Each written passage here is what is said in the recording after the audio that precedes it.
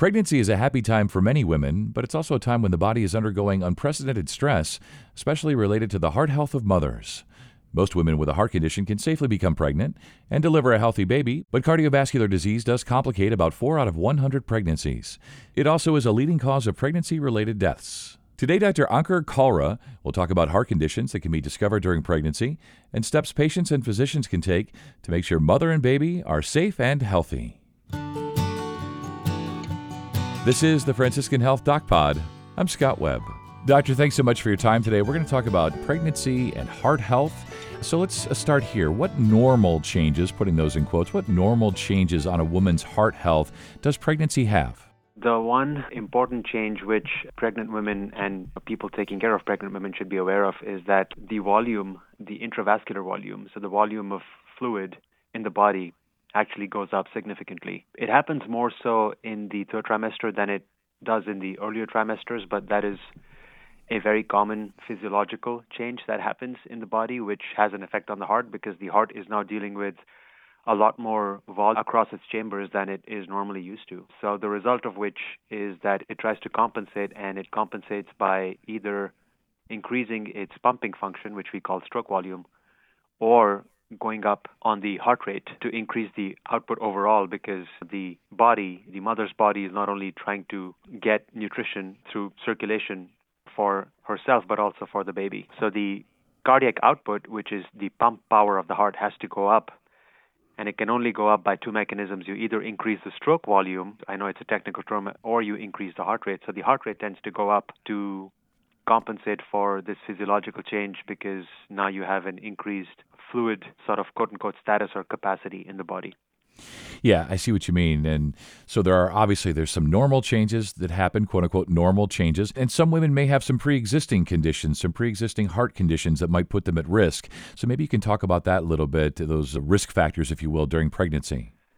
Yes, so I think it is important for women to consult a cardiologist, a heart doctor, if they are aware of any pre-existing conditions that they may have from a heart standpoint. The most common pre-existing condition in pregnant women in the United States is actually high blood pressure, or something which we call as hypertension. And hypertensive heart disease is the most common cardiovascular condition in pregnancy, which may have severe ramifications if it is not optimized in a pregnant woman. So I think working in close concert, not only with their obstetrician, but also with their cardiologist is important, because if uncontrolled, it can have severe downstream ramifications both during pregnancy and after pregnancy, both to the mother and to the fetus.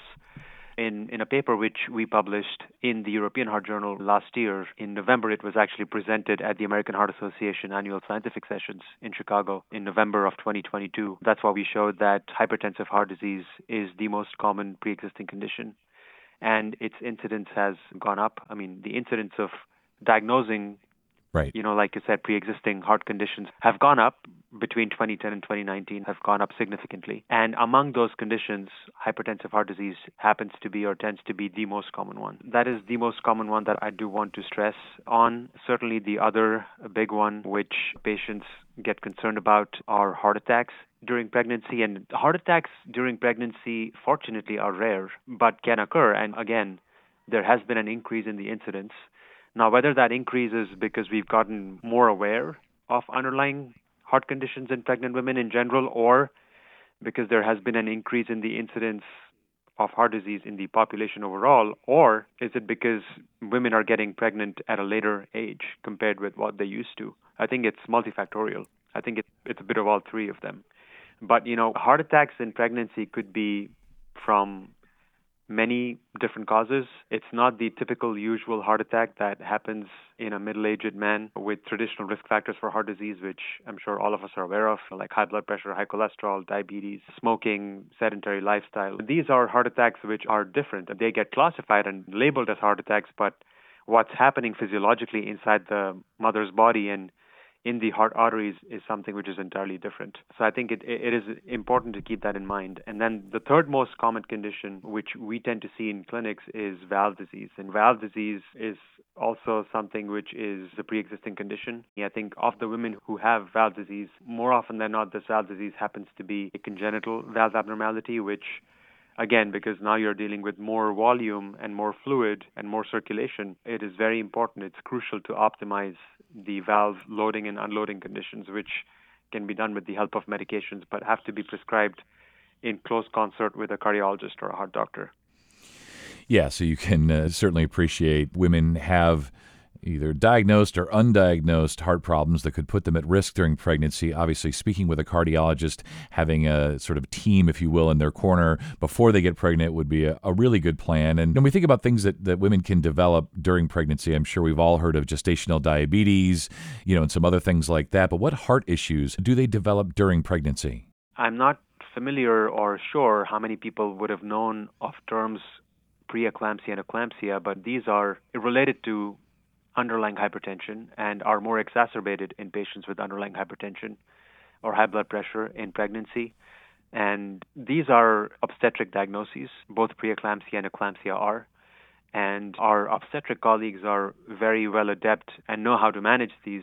I think this is just more for patients to be aware that these are common conditions which do have an intersection with underlying pre-existing heart conditions or cardiac conditions, and hypertension happens to be one of them. Specifically from a heart standpoint, the two big ones in pregnancy to be concerned about, or at least to be aware of, I think one is something called postpartum cardiomyopathy, and this can happen starting from the third trimester all the way up to 60 days after someone is delivered, or in some cases even longer.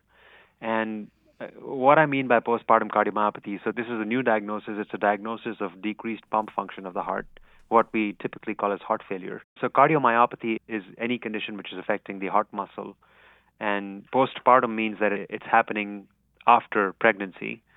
And it has an association of race to it. So it tends to occur more commonly in black women than women of other races and ethnicities. And some of the telltale signs will be that the fluid retention hasn't gone away after pregnancy, or the person is now retaining more fluid in the body compared with their pre-pregnancy body weight, or they are now feeling short of breath or cannot exert themselves as much as they were used to pre-pregnancy. And then you get yourself checked out by an obstetrician, and if there is concern that there is fluid retention, or if there is a new murmur, or they can't lie flat for some reason, that raises suspicion maybe this could be something related to the heart. And once a referral to a cardiologist is made, or once cardiology care is established in these patients, we typically get a heart ultrasound, which is referred to as an echocardiogram, which usually gives away the diagnosis once you put everything together. It's important to then be in the care of a cardiologist. Postpartum cardiomyopathy is a serious diagnosis. It has implications for future pregnancies. We typically tell patients not to get pregnant again once diagnosed with postpartum cardiomyopathy, because that could be life-threatening. So it's a very serious diagnosis, and a close relationship with both a cardiologist and a cardiologist working in close concert with their obstetrician is crucial in managing these cases if someone is contemplating a future pregnancy. So that's one which is an important one that needs to be kept in mind. The other one is during pregnancy, there is a predilection toward a particular condition which can present as heart attack, and that is spontaneous dissection of the heart arteries. So the heart has arteries that run on its surface, and these are the arteries that are supplying blood to the heart muscle. And for reasons we do not entirely necessarily know, there are obviously hormonal changes that occur in pregnancy, and there is a theory or a postulation out there that these changes may be causative factors for why this condition occurs in pregnant women. But women can have spontaneous dissection of the heart arteries. So the heart arteries, they typically have three layers: the innermost layer, the middle layer, and the outermost layer. And these layers just tend to separate from one another, leading to obstruction of flow. So when the layers separate from one another in medicine, or in medical terminology, that is referred to as dissection. And if these vessels dissect, they tend to impede flow. And once the flow is impeded, whether it's because of cholesterol plugs and plaque blocking the arteries, which is what the typical cause of a heart attack is. In this case, it's not the plaque, it's not the cholesterol plugs, it's not the clots, it's the dissection, which is impeding flow. So anything that leads to impediment of flow will cause a heart attack. Earlier during our discussion, I mentioned that heart attacks occur and they present in a similar fashion. They just don't have the same causes or etiologies, as we call it in medicine. Yeah. And in pregnant women, spontaneous dissection of the heart arteries is the condition that one should suspect right off the bat immediately if someone is presenting with symptoms, if a pregnant woman is presenting with symptoms and signs of a heart attack. Because the management, how you manage these cases, is completely different from how you would manage a typical heart attack case. And that's why it's important to keep that in mind. Sure. I'm wondering, Doctor, these sort of emergent heart conditions that a woman might experience during pregnancy, will they suffer from those effects long term? I know you mentioned highly recommending not getting pregnant again with one of the conditions, but what's the long-term prognosis if there are some of these sort of emergent conditions during pregnancy? Yeah, that's a great question. And I think it's important. So both for spontaneous coronary dissection or spontaneous dissection of the heart arteries and for the cardiomyopathy, the recommendation is to not get pregnant again, which is a big statement to make and does not come casually for any of us. And I think any future pregnancies need to be planned in very close concert with an obstetrician and a cardiologist, knowing future pregnancy can actually be life-threatening. So we actually are very serious about this recommendation. So for these two conditions, that is a big long-term sequela. For postpartum cardiomyopathy, many times even on medication, which now we have a great backbone of medical therapy from various drug classes. The hope is that for many of our patients, the pumping function recovers, but there is a subset of patients where the pumping function does not recover at all. And when that happens and they're young and they're still in refractory quote-unquote heart failure, then, they may be considered for heart transplant. And that has been offered to a subset of patients who end up developing end-stage postpartum cardiomyopathy. That is the final common pathway there. Certainly, if they've had spontaneous dissections tend to heal on their own. Could they have an episode of dissection later on in life? They certainly are at a higher risk. So we tend to put these patients on medications called beta blockers. These are the ones which optimize your heart rate and also your blood pressure, and that is considered one of the medications or drug classes of choice in patients who have dissection of the heart arteries. So those are some of the long-term sequelae of these two conditions in particular. Now, obviously, long-term uncontrolled high blood pressure has other sequelae, not only hypertensive heart disease. So uncontrolled hypertension can long-term also lead to thickening of the heart muscle and then weakening of the heart muscle, causing heart failure. That's one. We know that stroke is a very important sequela of uncontrolled high blood pressure. Actually, the number one risk factor for strokes is uncontrolled high blood pressure. It's important to keep your blood pressure in check even after you've had a successful pregnancy and an uneventful pregnancy. I think it's important to keep that in check and in mind. And the third most important long-term sequela of uncontrolled high blood pressure is also kidney disease. Patients can have kidney failure. It can also impact their vision because it has long-term effects on the retinal arteries, and it can cause sequential changes in the arteries of the retina, which can then impede blood flow to the retina. And when that happens, then obviously it impacts their vision. So these are more so sequela of uncontrolled high blood pressure, not particularly in relation to pregnant women, but I do think it's important to keep that in mind as we're talking about heart health in pregnant women. Yeah, a lot to consider beyond just wanting to have a family, wanting to become pregnant, especially if you know your risk factors, if you have been diagnosed with heart or other related problems like high blood pressure, things like that.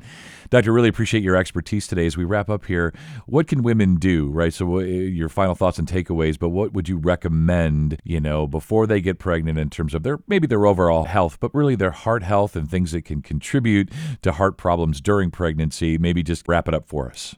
So I think it's important to be aware of your pre-existing conditions, whether it's high blood pressure, whether it's known valve disease. I think if you are aware of any underlying heart condition, it's important to let the obstetrician know so that the obstetricians can get their cardiology colleagues involved early in your care. Cardio-obstetrics is now a recognized subspecialty within the field of cardiology, and these are cardiologists who've now dedicated their careers to taking care of pregnant women with underlying heart conditions. So I think that is really important to keep in mind. And then, obviously, I think being aware of some of the medications that you maybe are taking for underlying heart conditions is essential, because the fetus and some of these medications can have on fetal development is not known. So I think once it's confirmed that you're pregnant and you do have an underlying condition for which you are taking a chronic medication, it is important to get in touch with a cardiologist to make sure that none of these medications are interfering with, fetal development in the first trimester. That's crucial. And your cardiologist is very knowledgeable and aware of what medications to prescribe and what medications to avoid during this crucial phase of development. And I think the third sort of message, an important message here, would be to just be in tune with your body and to keep a close watch on your symptoms and to share any changes you feel which are out of the ordinary. I do know that women tend to get very short of breath, particularly when they're close to term or when they're in their third trimester, because of the extra volume of fluid that is circulating in the body. So that may be out of the norm for a lot of women. But if it's something which you think is outside the ordinary and is something which is bothering you, you know your body the best than anyone else. So don't let any new symptom be considered benign unless you've actually mentioned it to your doctor and they've done a checkup. And if any downstream testing is required, they've done that testing so that all of us are on the same page that there isn't any new diagnosis of underlying new heart failure developing or new cardiomyopathy developing, because that will have downstream ramifications for the health of the mother. All great advice from an expert today. And, obviously we want women to have happy and healthy pregnancies, but there are some things to consider and folks you can have in your corner, not just your OB-GYN, but, heart doctors, cardiologists, and so on. So thank you so much for your time today. You stay well. My pleasure. Bye-bye. And for more information, visit franciscanhealth.org/heartcare. And if you found this podcast helpful, please share it on your social channels. And be sure to check out the full podcast library for additional topics of interest. This is the Franciscan Health Doc Pod. I'm Scott Webb. Stay well, and we'll talk again next time.